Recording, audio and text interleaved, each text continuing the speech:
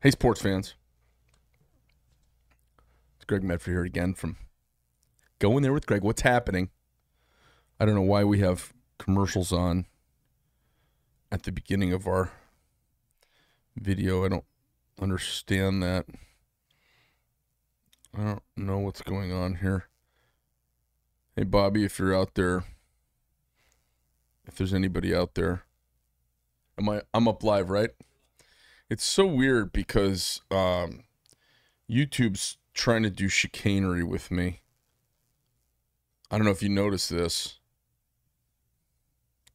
Super frustrating for me. Here we go. I wanted to talk today about what the government's up to, so we're going to go there. The government, you know, it's funny. I talk to, and as many of you do, we'll talk to liberals in our life. And everyone always wants to have these great arguments. You know, guys want to, if they hear me talk, they say, God, how do you know about all of this, John Stuart Mills, and how do you know about this philosopher and that philosopher? God, so much stuff. It's funny. They say, you hear a politician talk and you say, John, they gotta know about so much stuff. And they really don't have to know about that much stuff. Hey, Bobby, just so you know, I'm looking on YouTube and I don't see it. It is not live at all. There's comments. For some reason, it's not showing up live here. So I'm just gonna, I'm not sure why it's not showing up for me. I kind of want to. It's episode 12, right? It says streamed 3 minutes ago, 26 views, and all I have is the starting now screen. Okay, all right. Well, I guess.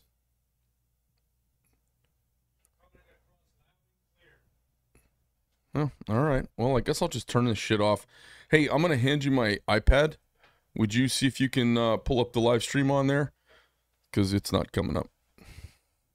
So, guys ask me all the time, hey, Greg, God, how do you do this or how do you do that? People will debate with me and I'll debate.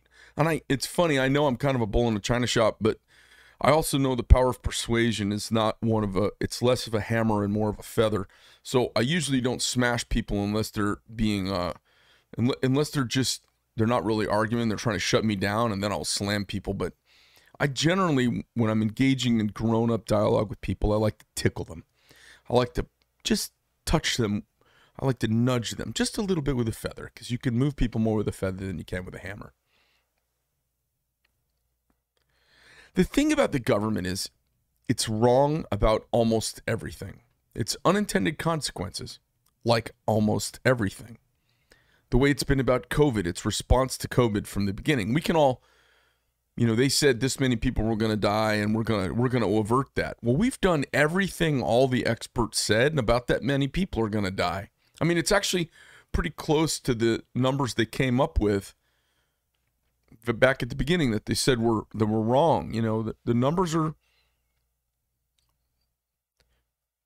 pretty accurate to some of the models, and our response was this gigantic overreaction, and it happened anyways.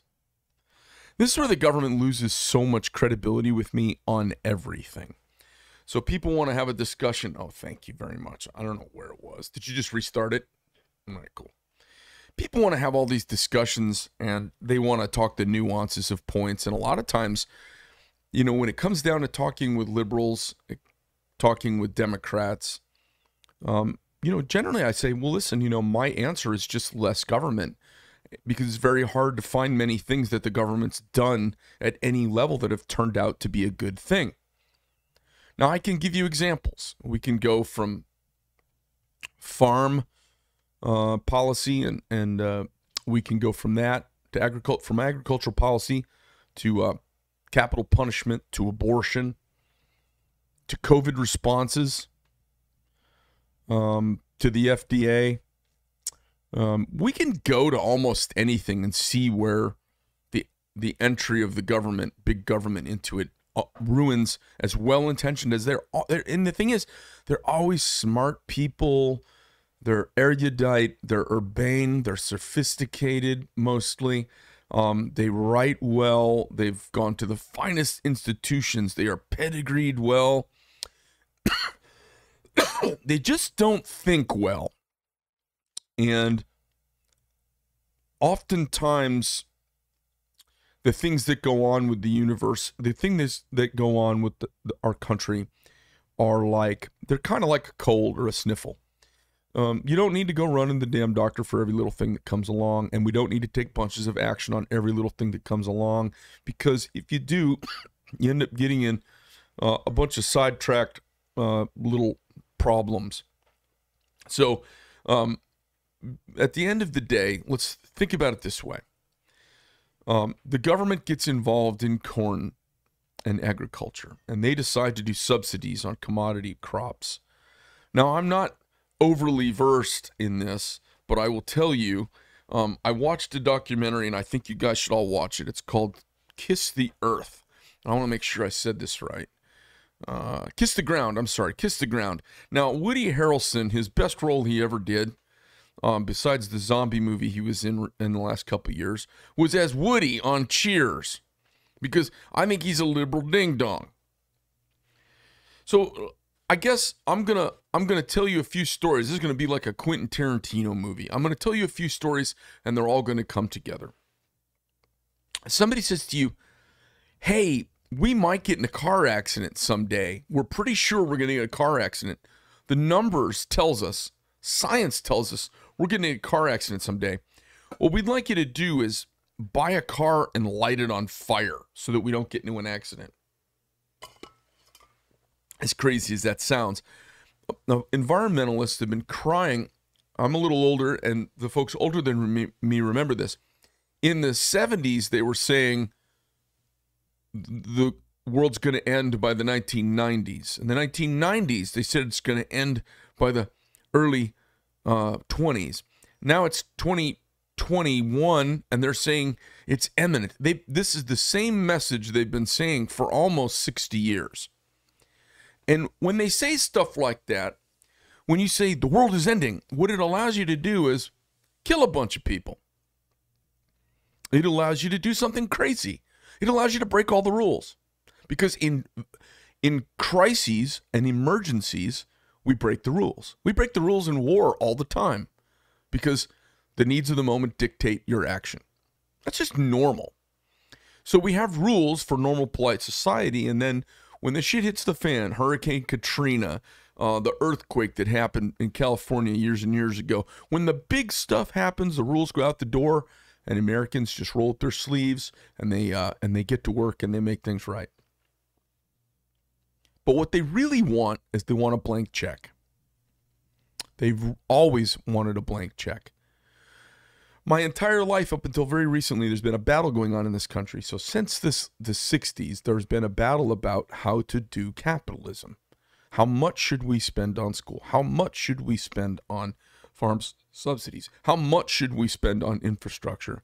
Now, how much should we grant towards law enforcement agencies? How much towards fire department? How much towards the military? And the conservatives always wanted to spend less and wanted to protect businesses more because they see businesses as the heartbeat of the nation. And the left they look at everything from the kind of, I think of it as kind of the feminine perspective. They're looking at it from the children and the family on backwards. And the conservatives are looking at it from the big business trickling down to the people. And the health of a big business trickles down into a community. And the liberal looks at the little people and thinks the community comes from making them healthy. And one comes from a codependent style of thinking where we're concerned about what's going on with the helpless at the very bottom. And if we fix them, everything else will be better, which is wrong. And the other one comes from this, hey, we can't fix everything for everyone, but if we make this better, it will raise the tide for all boats. And in my lifetime, I have seen that tried a couple of times, and that raises everyone's boats, even the poor. We've spent trillions of dollars since the Johnson administration on welfare and eradicating poverty in the United States, the richest nation the world has ever known. And poverty in percentage to population is almost unchanged. Almost unchanged. If you spent trillions of dollars fighting something and it was unchanged, would you continue to spend that money? But that's what the government does. If you, led by the saber rattling of the Rockefellers and the like, decided to come up with a bunch of drug laws that criminalized a quarter of America, and you began the failed policy of the war on drugs. See, as soon as you say war, the rules can go out the window. The war on drugs. We've spent probably trillions of dollars on the war on drugs. I guess I could walk out the front of my building and throw a dildo and hit 2 junkies in the forehead. And I don't live in a horrible part of town, and the shop's not in a horrible part of town. There's drugs everywhere. You think you want to do this? I'll tell you. All right, I'll tell you guys a funny story.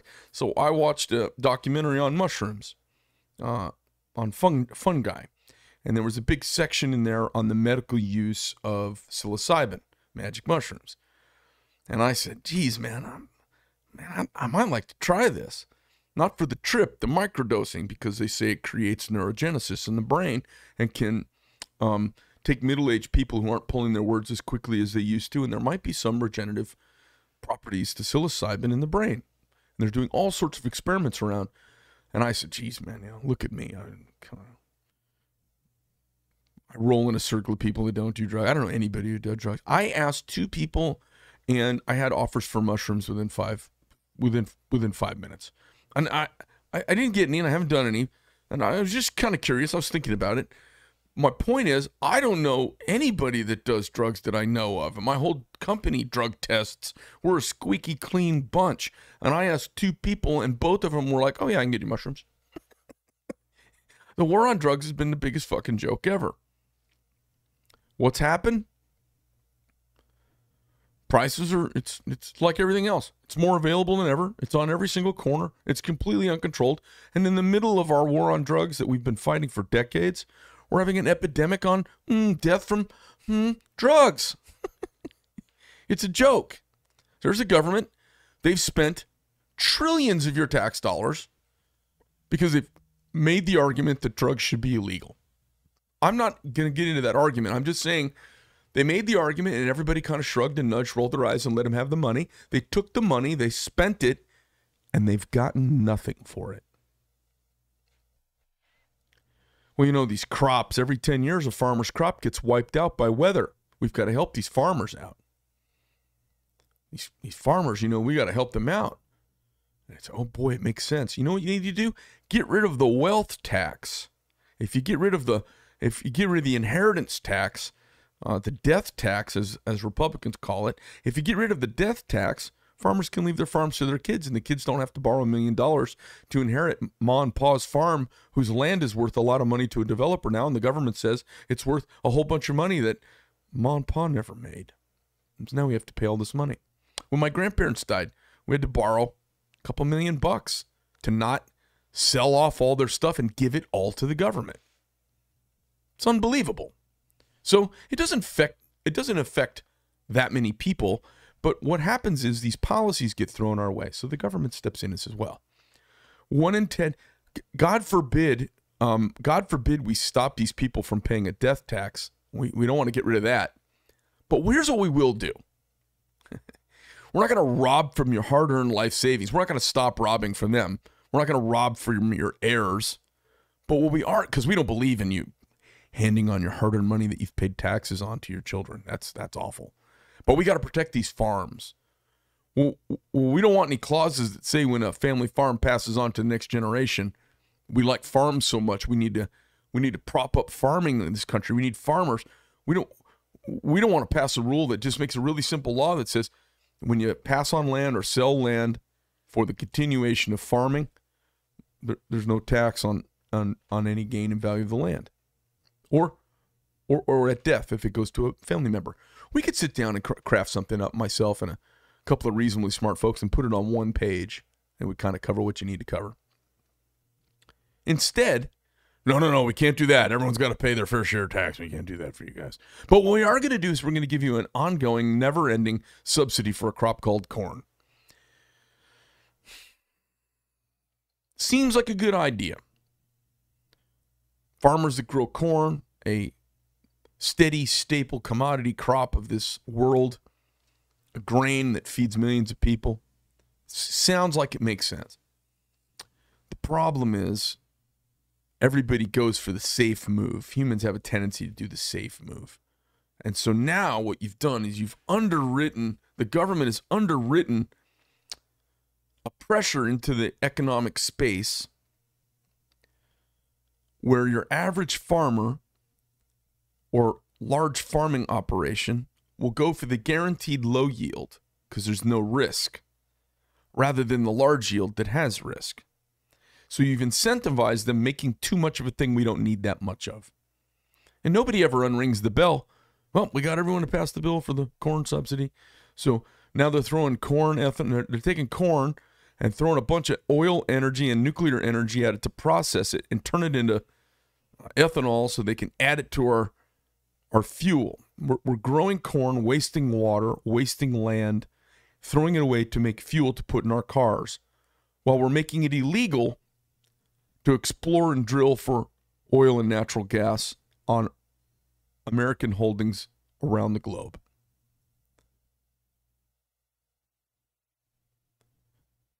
Sounds good, right? Until this CO2 gas thing starts happening and they think it's the CO2, and the scientists are pretty sure it's the CO2. The problem is with scientists is they're fucking nerds. And the government, the problem with them is they're the fucking hall monitors from high school, and they couldn't get laid. So now they can get a little action, and they get to invited to the parties because they have the power of the people, and everyone wants them there. So they do their evil bidding, and they undermine and fuck up everything. So farmers should be having to adapt and compete in a modern environment, just like all other industries. They shouldn't be protected and stuck in the 1950s because it stops innovation, creativity, and progress. So what we're doing, and NASA's been finding this out, it's interesting. You should watch this documentary that Woody Harrelson narrated called Kiss the Ground. It's absolutely staggering. They have pictures from space, and they've put them into models, and they know that during tilling season is where the largest emission of CO2 on planet Earth happens. And you can see the clouds around continents that farm all over Earth, emitting, billions of tons of carbon into the air.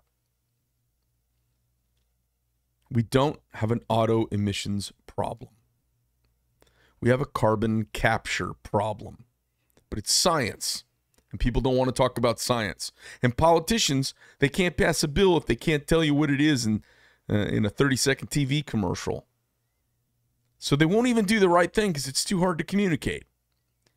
So the government subsidizes the corn crop so that farmers that grow corn aren't threatened by the weather and by the volatility of the marketplace. They're insulated and protected, like teachers in the teacher union. Now, corn, we have too much of, so they have to figure out what else to do with it. So they start making corn syrup. They make high fructose corn syrup. They feed it into all of our bodies. The entire goddamn center of a grocery store, when you walk around the circle of the outside of a grocery store, the inside is 50% corn syrup. The whole goddamn store. It's a cathedral to corn, which is killing us because we don't have a COVID problem in the United States. We have an obesity problem in the United States. We don't have a COVID problem. We have an obesity with diabetes problem. Take obesity and diabetes and one other issue. The average person dying from COVID right now is 4 comorbidities. We have a morbidity problem in the United States. And the top 2 things on the list are obesity and diabetes. That's the problem we have. Well, I wonder what brings that on en masse in a population. Just all of a sudden, it's popped up out of nowhere in the last 50 years. Right around the times corn subsidies started. Right around the time we started producing so much corn. Also, emitting billions of tons of carbon into the air and not capturing carbon because of the nature of the way we farm. Now, let me go to another train of the story and we'll come back to this. So the government says, because greenies say, and greenies are dummies. Your typical greenie, hippie, lefty, tree-hugging type, they're oftentimes educated in the liberal arts. They can have great vocabularies and bad argument. They don't know much about science, but they want to rule on everything scientific. It's unbelievable the irony of the way people engage the world and what their knowledge level is on the very thing in which they're engaging and yelling the loudest. So, if you get a chance, watch this documentary. I recommend it to everybody. The greenies yell at the politicians react because they're loud and the squeaky wheel gets oiled in America. And so now we have an impending carbon crisis, and so they want to tax us. They've created a carbon crisis by killing the humus in upper 6 inches of soil on a quarter of our nation's surface of our land. They've killed the soil and turned it into dead dirt with chemicals from Monsanto and Dow, Roundup, genetically altered foods and chemicals to keep the weeds and the bugs down, so that they can make a monolithic crop that we have too much of, that we have to convert into other things to find a use for it, instead of letting the marketplace make farmers adjust. And what they've done now is they've created a carbon problem, and they're going to tax us for using carbon, because we're going to underwrite bad farming that creates a carbon problem from the government with our tax dollars. They are now going to punish us for using carbon with carbon taxes, the Paris Climate Accord. All of those things come down to carbon, you guys. Getting rid of all of these different, they're against coal because it's a carbon, it's a carbon-based form of energy release. The only problem is we're really good at clean coal these days. If you built a new coal plant, it's not like the 1950s where you see these big stacks and all this black smoke trailing off. A new coal plant, you could put it in the next neighborhood over, you wouldn't even know. We're really good at capturing the emissions. My point is, there's no sense to any of this. They've created a carbon problem, and the greenies don't want us using the energy because they think the energy's the problem. And really, we killed the lungs of the country, and we've killed the lungs of the world. We're killing the lungs of the world. So I'm going to give you the cliff notes for those of you who don't go watch these documentaries. Here's what happened. When we till, and you see them tear up the land and rip the roots and flip them over and aerate the soil and lighten the soil, when they till that, if you ever look at it up close, there's millions of little fingers, the little extensions of the roots out into the soil. They flip them over, and then those die, and they are almost principally 100% carbon. And that carbon powderizes and just goes up into the air, and NASA sees it from space. These giant clouds of carbon emission, which are not coming from cows' asses, and they're not coming from cars, and they're not coming from power plants. They're coming from dead soil, millions and millions of tons of carbon in the roots, in cornfields every year that are buried down in the ground just fine until we come through and we till the soil and turn it, and they die off and get blown up in the air. They blow up in the air. They aerate. And for 6 to 8 months of the year, these fields, you drive by them, you folks, when you go on your road trips, you drive by them and they're just dead dirt. So apparently, and then if you throw enough Roundup at them, you can get cancer and kill everything in the dirt. So you fill them up with chemicals, and then you've killed all the nutrients, and then you got to buy some fertilizer, so you put some ammonium nitrate on it, or whatever, ammonia nitrate, whatever it is, and you have to try and re-energize the soil for this monolithic crop that the government guarantees your payment risk-free. Now, the documentary is fascinating because it basically, Woody Harrelson starts it off saying, I gave up, I lost hope. And this is me, back to my first leg of the story. Greenies come to you and the government comes to you and says, hey, there's going to be a crisis at some point in the future. So we want to do this thing right now. And they explain what they want to do. And I turn to them and say, that sounds like a fucking crisis. And they go, yeah, it's a crisis. We got to do this.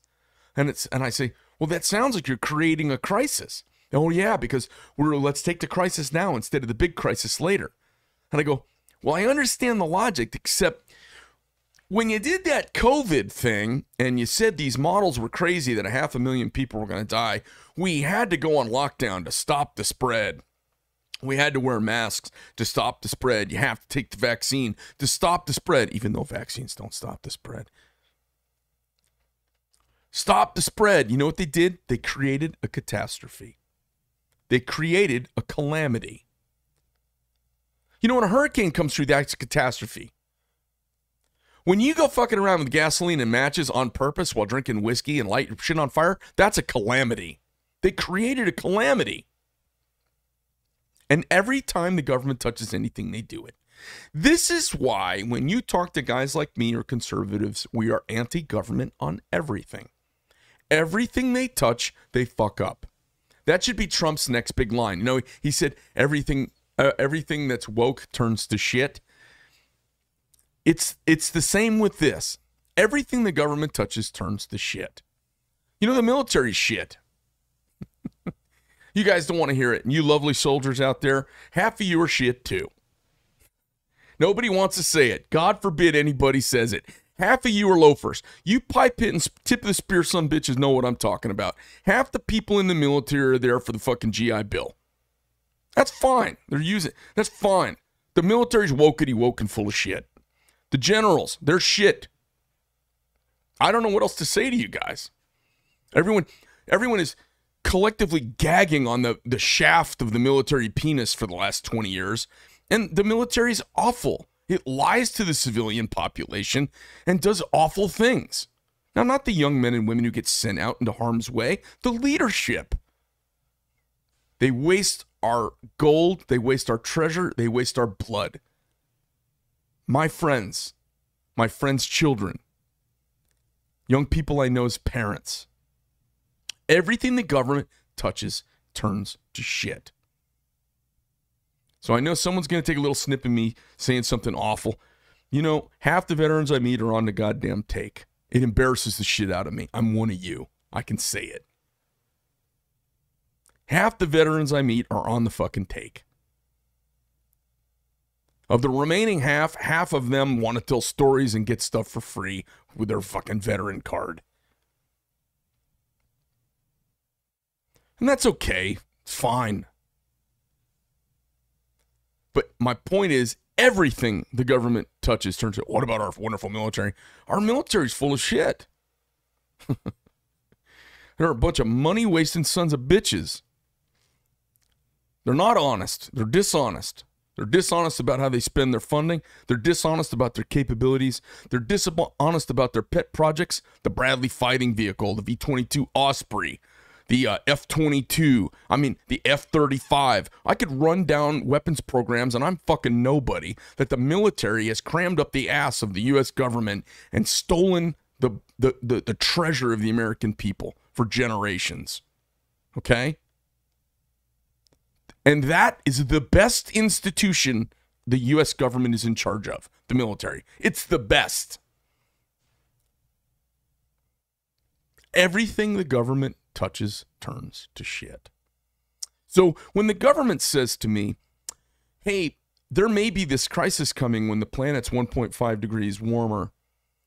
So what I want you to do is everyone needs to stop using internal combustion engines, and we need to go to this, and we need to go to that, and we need renewables that don't work, and we need windmills that take more energy to form the windmills and manage than they actually net in energy savings.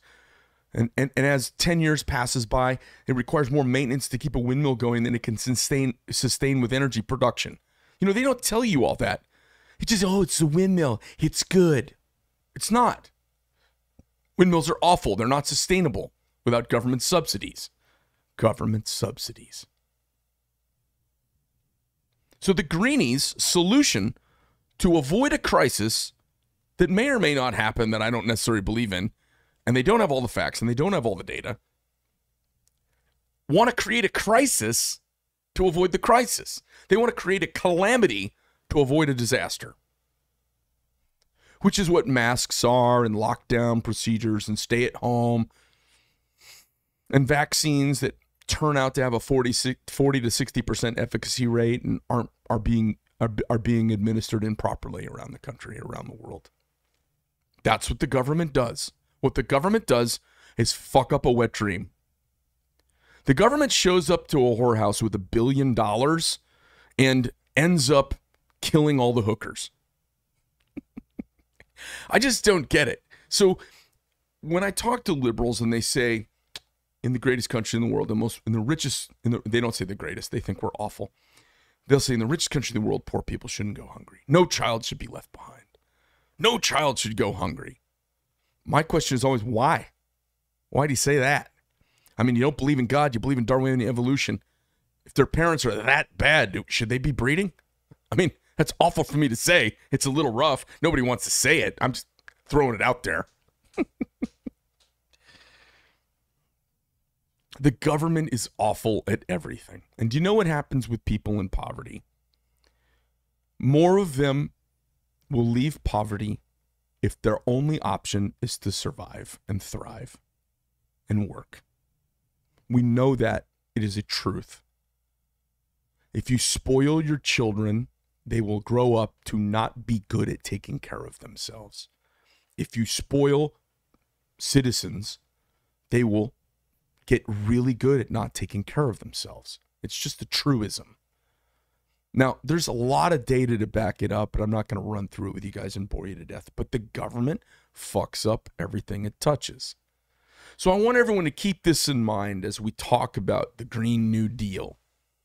As Joe Biden and his cohorts spend the American dollar into oblivion so they can tear down houses, tear down buildings that are inefficient. You know, all of those things make sense, but you let them happen because of market pressures over time.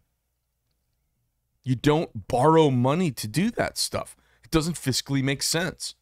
It doesn't make any sense at all. And all they really have to do, watch this documentary. It will crack your fucking egg. All they really have to do is get the farmers of America to rotate and do regenerative farming instead of doing the tilling farming that they do. I was listening to this. It was fabulous, this documentary, and they have this good old boy from Idaho, and the guy from Idaho is a lot like me. He's a dude who wants to cut his own way, and he basically said, you know, if you ask me, am I a farmer or a rancher? He goes, I'm a rancher, because he grows cattle. And the cattle for years have been a subject of derision with greenies and lefties when they talk about agriculture. Cows are the worst thing ever.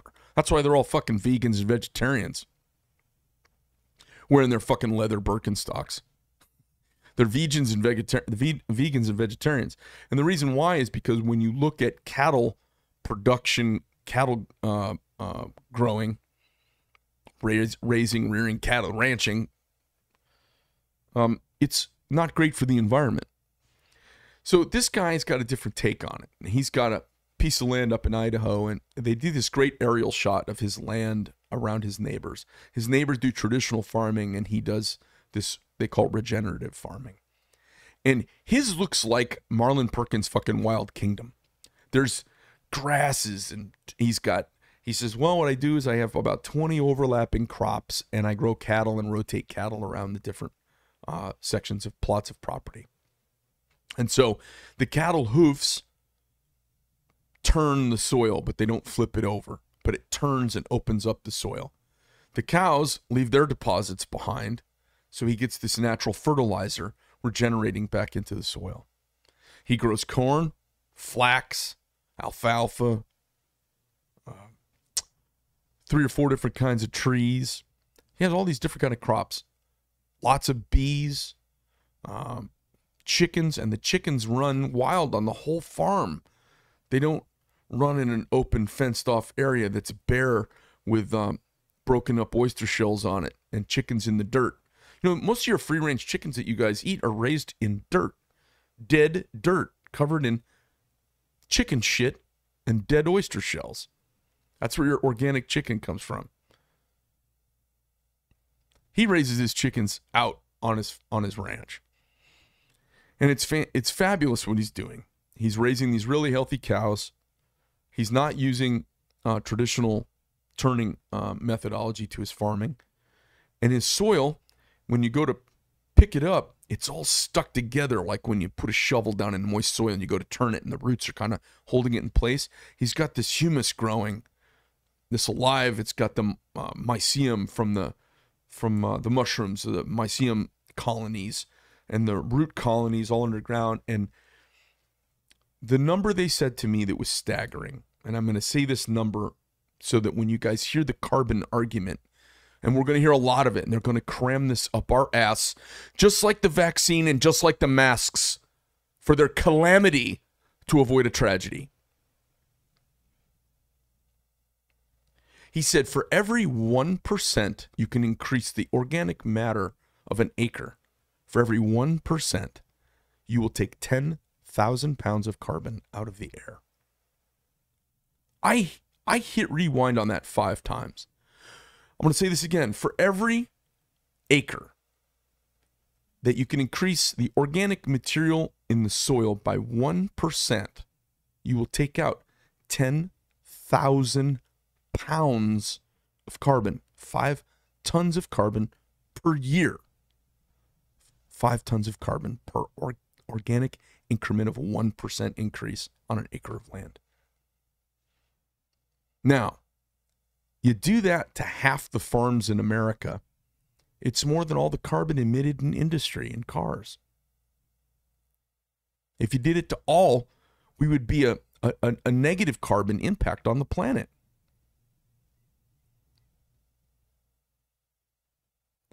This is why when they've been telling everybody, you know, their goal is to get rid of internal combustion engines. Their goal is to transfer to another form of energy. Well, they're simpletons. There is no such thing as another form of energy. Nothing is free.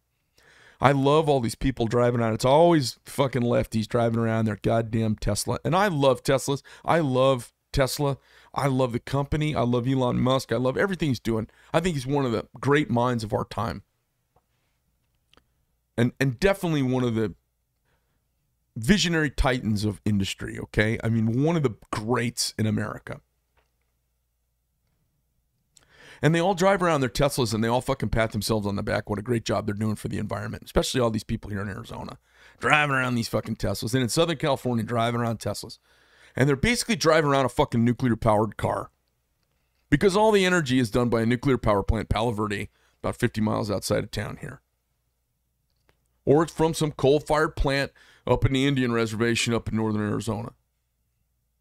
I mean, they're just full of shit. It's like they've got windmills at their house charging their Tesla.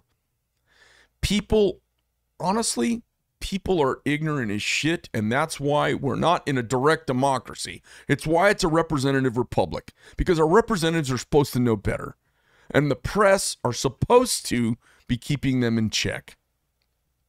The government sucks at everything. It barely can do a military, in my opinion. Barely. And the only reason the military works is because down at the company and platoon level, the guys are all fighting for each other. That's the only reason it works. Not because of some fealty to the boss.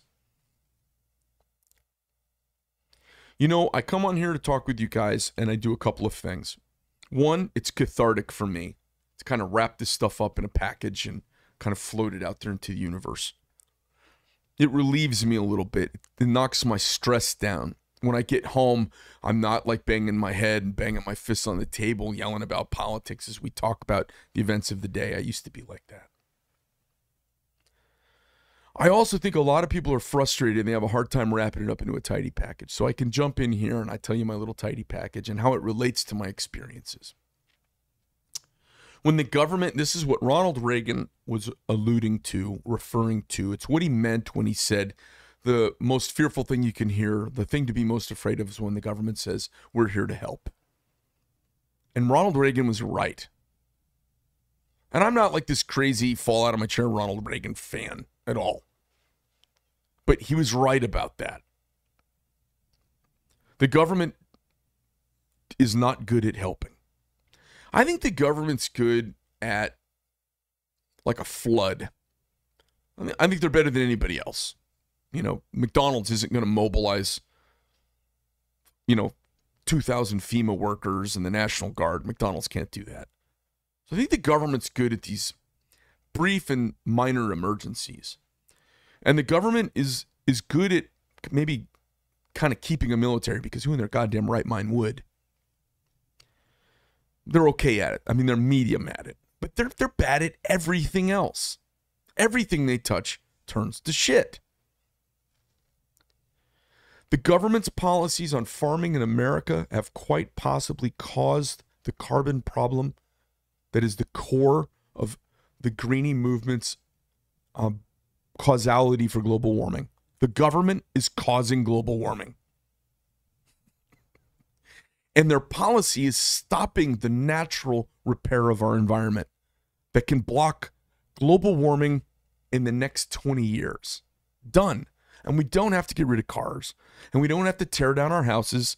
And we don't have to all bicycle around like we're in China on our bicycles. We can live our lives and be more efficient and be a little cleaner and be a little neater and be a little more worldly and a little more aware and still have your boat and fly your airplane and ride your Harley Davidson. We can do all of that. If the government gets out of the way. So my message today, whether you're a liberal or a conservative, even if you like what liberal politicians say and what leftist politicians say, the track record of the left side of the political spectrum in this country is one of abject failure. Everything they've ever touched has been a failure. The VA is in a constant state of failure, exposure, trying to make it better, and decaying into failure. Because they're not rated on how well they do. They're not rewarded for excellent effort. They rely on altruism, which is rare. I'll tell you what's not rare. Someone doing better because they're concerned about being paid to provide for their family. That's not rare. That's a human truth. And every time the government intervenes to break that paradigm of you having to scratch together a living for your family, every time they intervene and mess that up, everything turns to shit. The teachers union. There's been more money gone into teachers and the teachers union since its inception than almost any other institution besides the military. A crazy amount of money over the last 100 years. We had one of the best school systems in the world in 1920. With the inception of the teachers' unions, with the launch of the teachers' unions, the performance of students has done nothing but gone down. Across the board.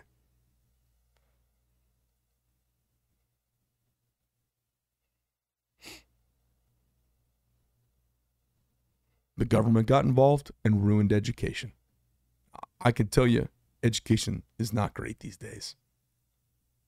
I find very few young people who are even comfortable stepping into the Socratic method of learning, where you kind of debate and hold your ground, and you learn point and counterpoint, and you begin to find where you're comfortable and find your truth. Nobody's finding any truth. They're just repeating the party line, what the Politburo has told them. Same with the Green Movement. You know, my kids, they're programmed by these bunch of goddamn lefties. They sit down and get a little educated, and they go, why are they teaching us like this? I said, well, that's a teachers' union. A bunch of people off in Texas deciding, voting on what stuff should go in the books. People in New Jersey having their way on how history should be taught. It's kind of spooky. So when the government says you need to wear a mask and you need to get a vaccine because we've got this crisis and we're here to help, you don't even have to pay for it. Really? Really? I don't have to pay for it, huh? Every week when I look at my paycheck, it sure looks like I pay for it. It's not free, folks. Which brings me to our current situation. I was just reading about how Joe Rogan was going to sue CNN for them deriding him publicly over taking a horse deworming drug, it's ivermectin stuff. And what's funny is he went to several doctors and he had it prescribed to him, and he took it, and he had a very quick round with COVID. And it's kind of a red herring argument. When you treat somebody for a disease that almost everybody recovers from them, almost everybody recovers from COVID. 99.9% of people recover from COVID. So if someone says, well, I took this disease, so I took this drug and I didn't get as sick. Well, it's kind of a red herring. Maybe you weren't going to get as sick. I took this medication, I wasn't sick as long. I can't tell you how long the flu lasts when I get the flu. Sometimes I get it bad, sometimes I get it not so bad. Just the way it is. It's a red herring argument. Anyways, he took this stuff, swears by it. President Trump took the stuff when he was president, and he got it. He swore by it. The bottom line is, it's been out there for years. Nobody's objected to its use. It's shown very little harm in humans. It's been used millions and millions of times since it was invented, I believe, in the 1960s. A guy won a Nobel Prize for inventing it, for God's sake. And I think he was awarded in 2015 the Nobel Prize in Medicine for the inventing of ivermectin. And so we've got the government and big hospitals and the media persecuting people for using this drug who have found it to kind of be a little bit of a interesting magic bullet. They're not sure why it works, but it seems to. They're more comfortable forcing you to have an experimental drug put in your body that has genetic modifications to a cell structure or to a virus structure.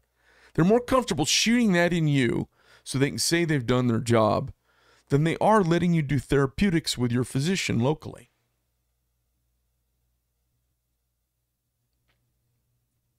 I've never seen anything like this. Let's put a blinder over our eyes on existing therapeutic treatments that may exist so that we can mandate billions of injections across the globe to millions of people on an experimental level that hasn't had any long-term clinical trials, and we don't know what it's going to do to the human population. When you put out a narrow spike protein in a virus for one thing, and that virus replicates millions and billions of times, in fact, in a host's body, the billions of times it replicates, it has anomalies, it has mutations. And when you kill off the main one of the mutations may become the predominant. And that's where we get potentially radical virus-resistant viruses. We're playing with stuff bigger than we know. I'm not a God guy, and I'm not saying that. We're playing with stuff bigger than we know. Now, am I anti-vaccine? No, I'm not anti-vaccine. If you are in a risk group, if you have multiple comorbidities, if you are of a certain age, the math tells us a 40 to 60% decrease in the likelihood of you getting it and some light decrease in the severity of the symptoms sounds like good science and something you should do. And if you're not in that group, we have to build our herd immunity. And can we do it without building super viruses? Can we just get to a point with a natural virus where we become strongly resistant to it? Or are we going to play whack-a-mole forever? The Delta variant, the Echo variant, the Foxtrot variant. There's already 10 variants floating around that the vaccines don't help against. They're guessing, folks, and they change the information, and they change the 50-yard line, and they change the goal line every week. Our National Director of Vaccines, Immunology, and Health at the NIH and Fauci for what he does, they're liars. And they're part of big pharma. They're part of the big medical and drug business. So again, We have the government stepping in with its big hammer to help you.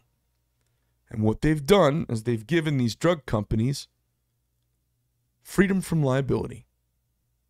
And the way this worked, the way this went down, is they said, hey, we need this virus as fast as possible. And the drug company said, well, we'd love to get you the vaccine as fast as possible. We got this virus. We'd love to help. But it takes years to get this through the EPA and the FDA. Not the EPA, the FDA. And the government says, well, listen, we're connected. We can pull down some of the regulations. We got to fast track this, Operation Warp Speed, and get this thing to the market. Now, when they're saying 1 million people are going to die, you jump through your ass and you break some rules because it's go time. It's war time. I get it.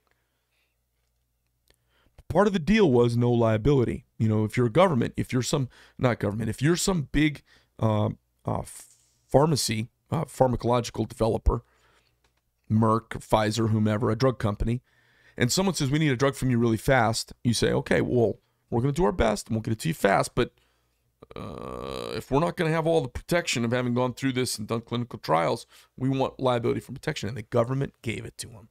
One of the biggest expenses of any drug that any company makes, besides its initial development, is the built-in liability for that product. As the VERS data comes back and there's adjustments in the market for any kind of negative impact it has on the human population. They have to hold back money and insure themselves. It's a big cost. And this drug has no cost at all associated with it in that regard. None. Because to launch them, the government gave them a hall pass. There's no liability. You can't sue them for side effects of this drug. Again, there's no liability. You can't sue the drug companies if there's something wrong with the drug and it does something to you. That's the deal that was cut.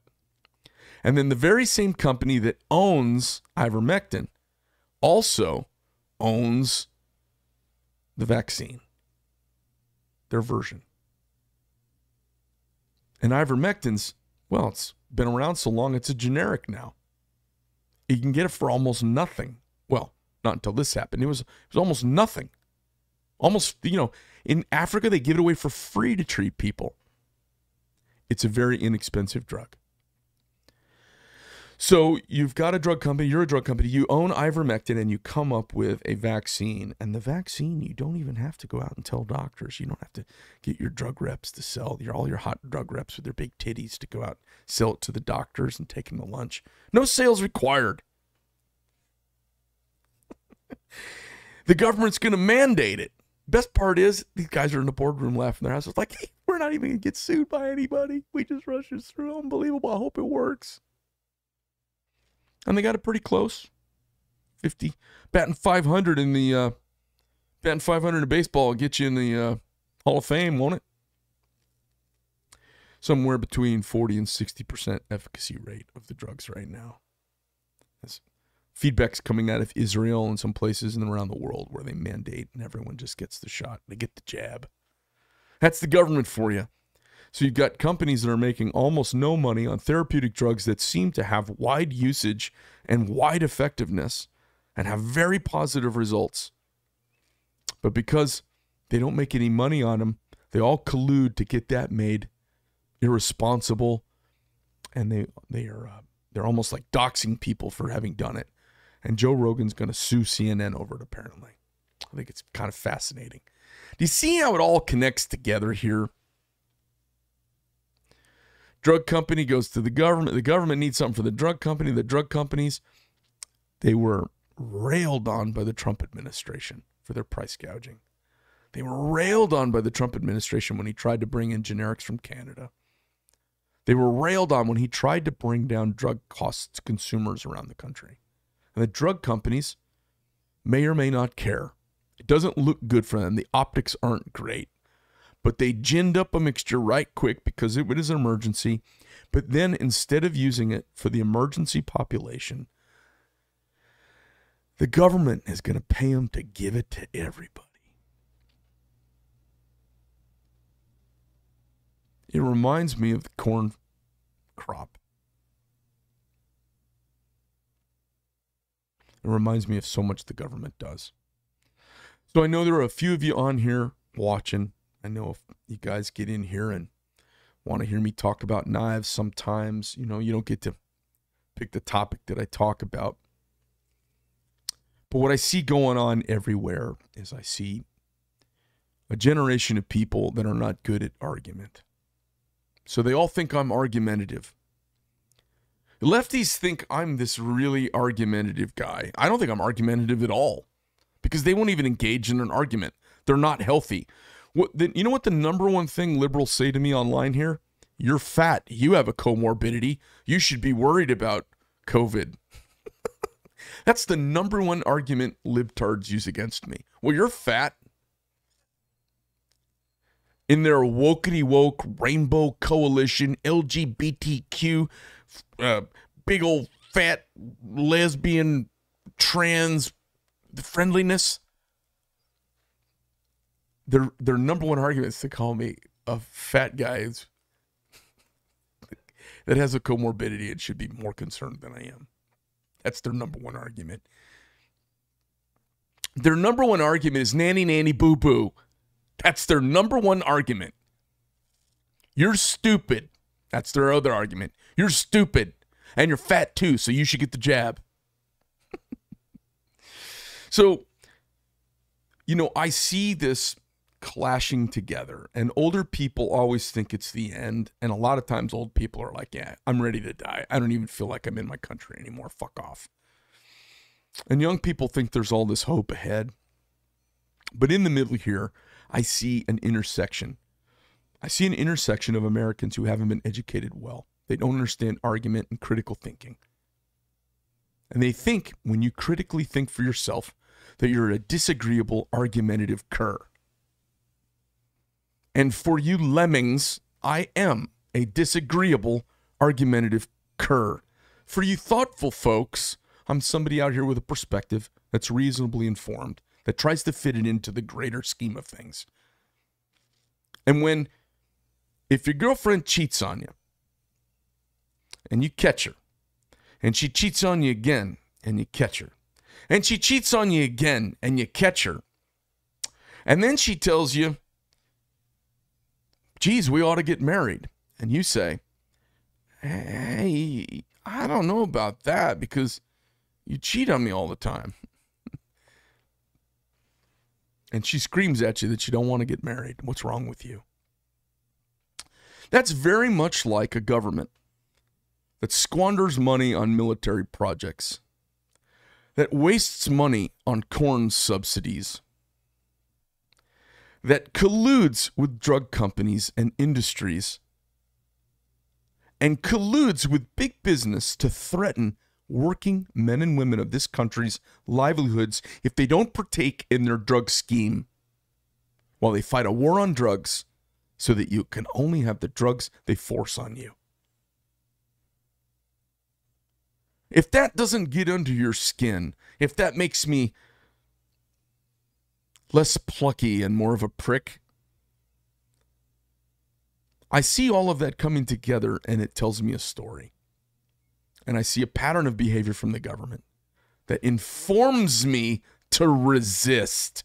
It informs me to deny them say in my life because they're wrong about everything.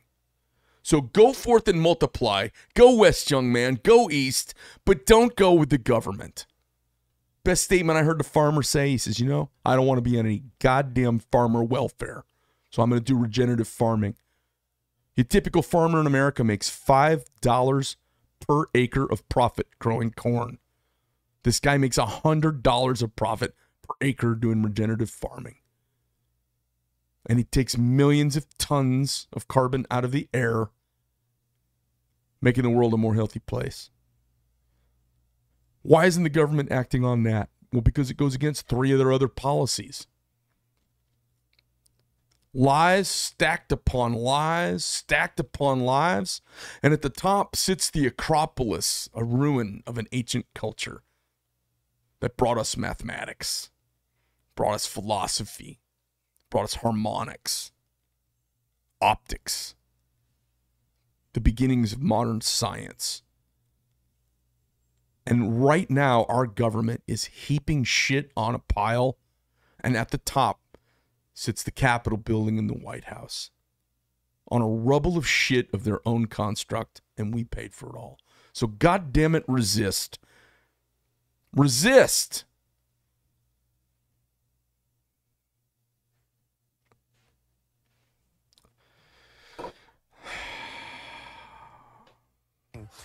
We are led by very, very stupid people. Very, very stupid people. That's it, you guys. We cannot let it continue.